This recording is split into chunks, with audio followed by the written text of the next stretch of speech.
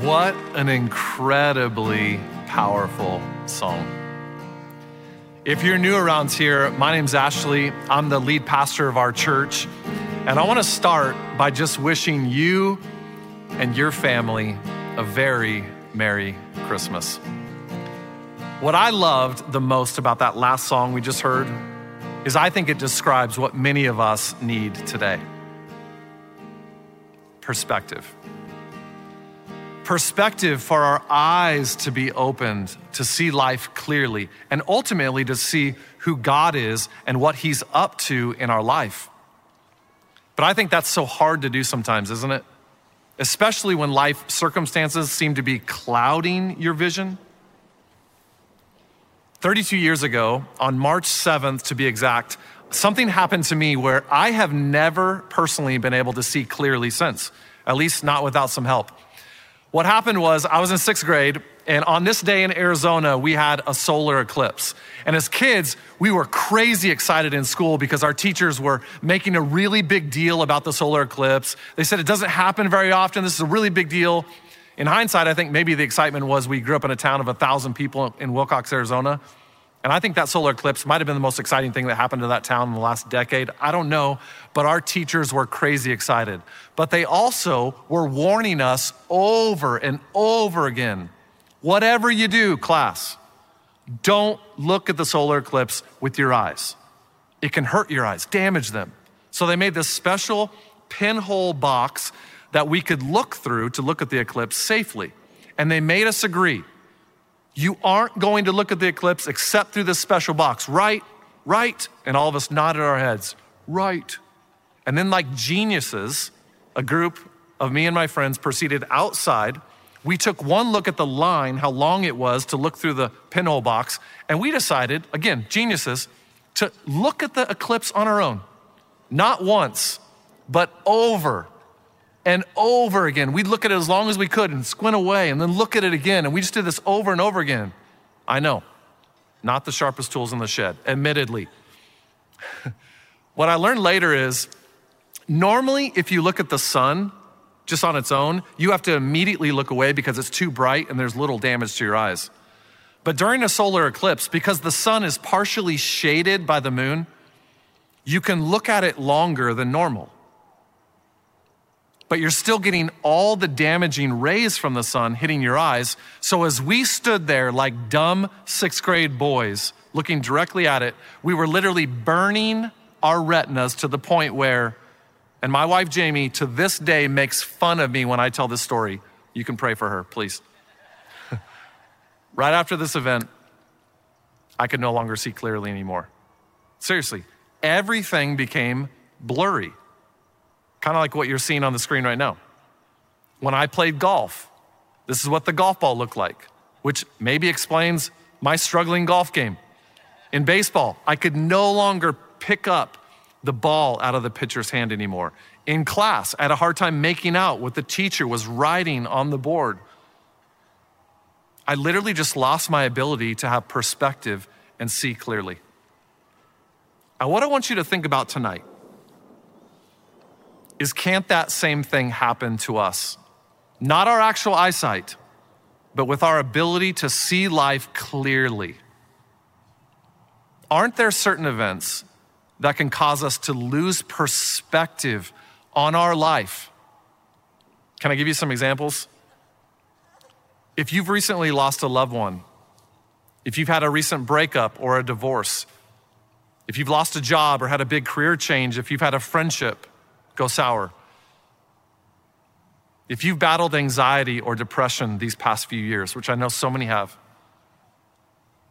If life just hasn't turned out the way you thought.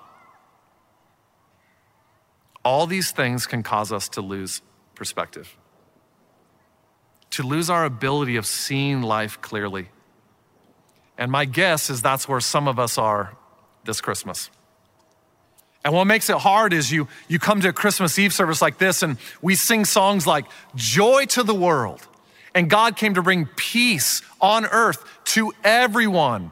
And it's just hard for you to see that. Joy, peace. At least we don't see that in our own life. I mean, all that love, joy, peace that we sing about, I mean, it's easy for us to think that has to be for somebody else. That's not for me. Maybe that's for people that haven't experienced what I've experienced. I mean, they don't have my doubts, or at least they haven't felt the pain I've felt.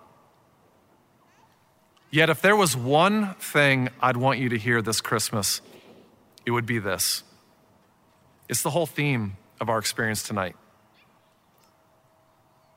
It's that Jesus came for you. He's for you, right there, you. To bring you peace and purpose, no matter what you're going through and no matter what life throws at you. And I'm not talking to the person behind you or next to you or in front of you. I'm not talking to your brother or sister who's been bugging you tonight. Don't get me wrong, Jesus is for them as well. But you need to hear clearly, all eyes on me, that Jesus came for you. That 2,000 years ago, God went on a rescue mission for you. It's the message of Christmas, is that God, in his great love, sent his perfect son into this world to do for you what you could not do on your own. He sent Jesus to die for you and ultimately rise again from the grave to conquer sin and death and to offer you in the person of Jesus to forgive anything you've ever done and to heal any pain in your past. He came to give you a proper perspective on everything, but that only happens through Jesus, and that's the offer of Jesus. And it's for everyone. You know, sometimes we mess this up because we think the offer of Jesus is for a thin slice of the population that has their life all in order. First of all, no one really has their life in order, okay? Can we admit that? We all have our issues. I have mine. You don't believe me? Go ask my wife. I promise you she'll tell you. But sometimes I even think our view of the Christmas story leans us in the direction of thinking the message of Jesus must be more for those perfect people. I mean, just think about every manger scene you've ever seen. They look something like this.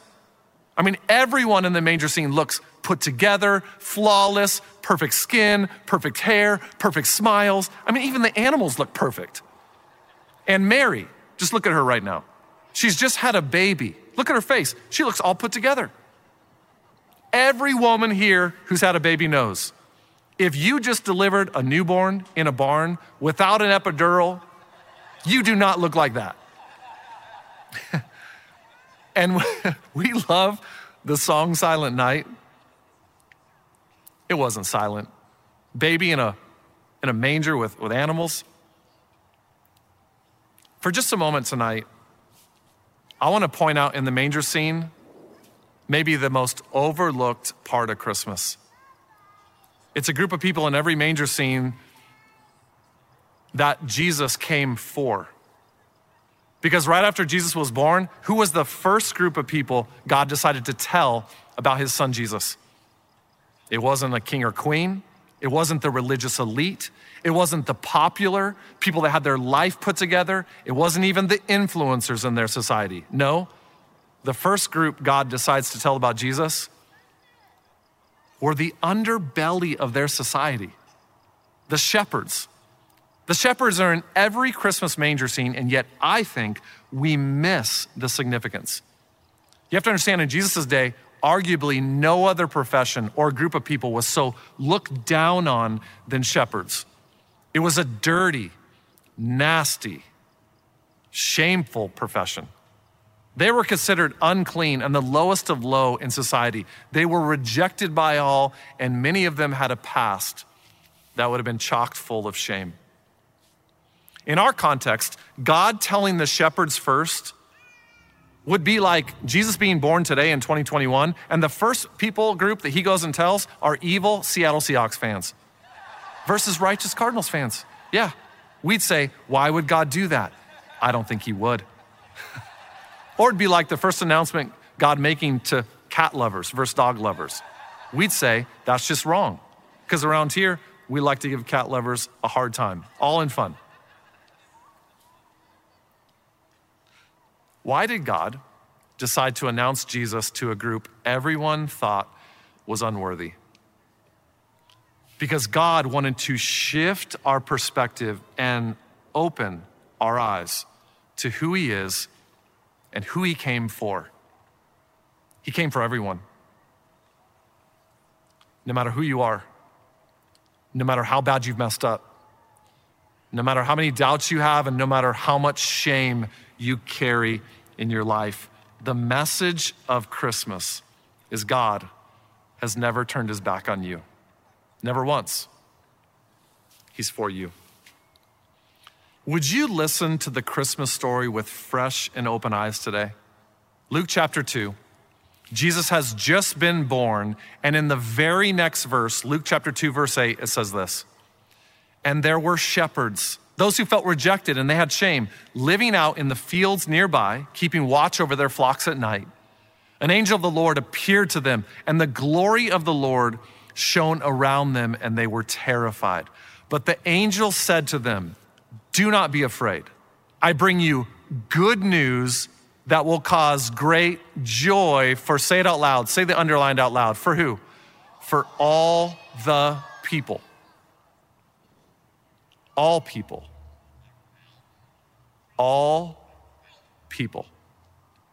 Jesus wants you to know that includes you. And for every one of us, that should shift our perspective. It should cause us to open our eyes to a brand new reality. You know, when I lost my vision as a misguided sixth grader, what caused it? It was simple. I stared at something damaging for far too long, something I wasn't designed to look at on my own without help. And I lost my ability to see. I lost my perspective. And maybe you've been staring at something, anything besides Jesus. And when you do that, it will always cause you to lose perspective on your life.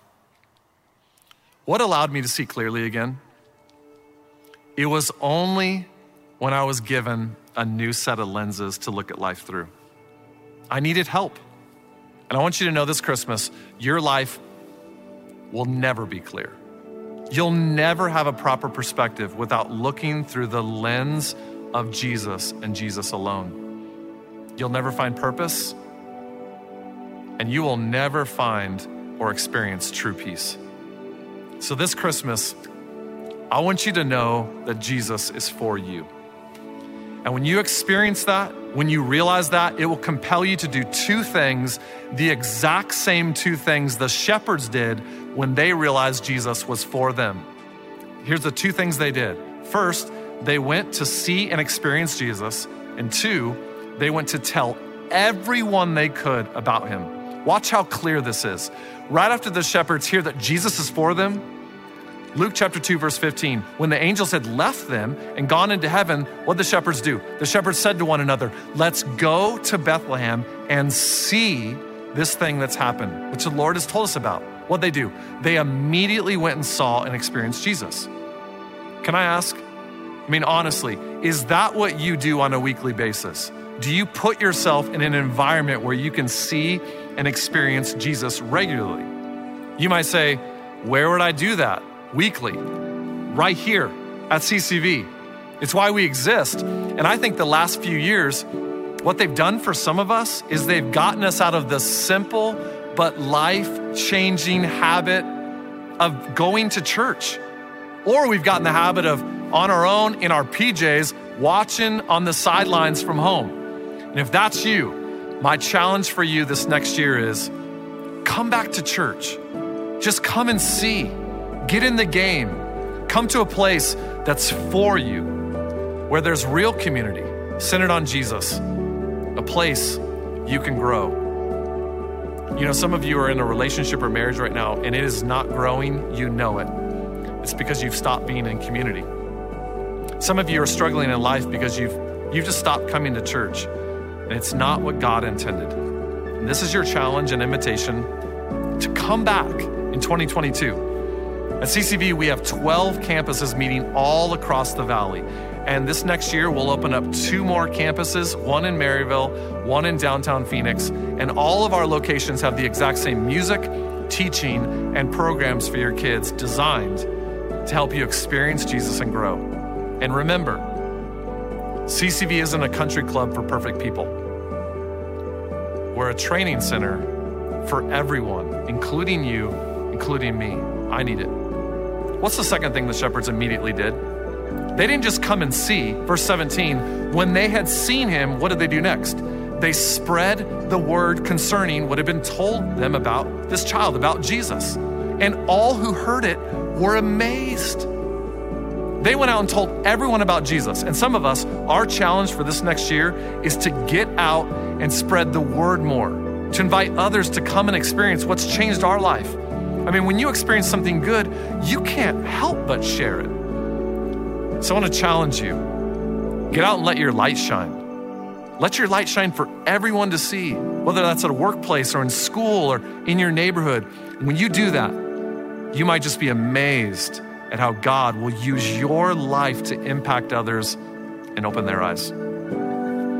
In 2022, let's do the same thing the shepherds did when their perspective was changed, when their eyes were open. Come and see, go and tell. And no matter who you are, please hear this Christmas. God's for you. He loves you. He sent Jesus on Christmas to prove it.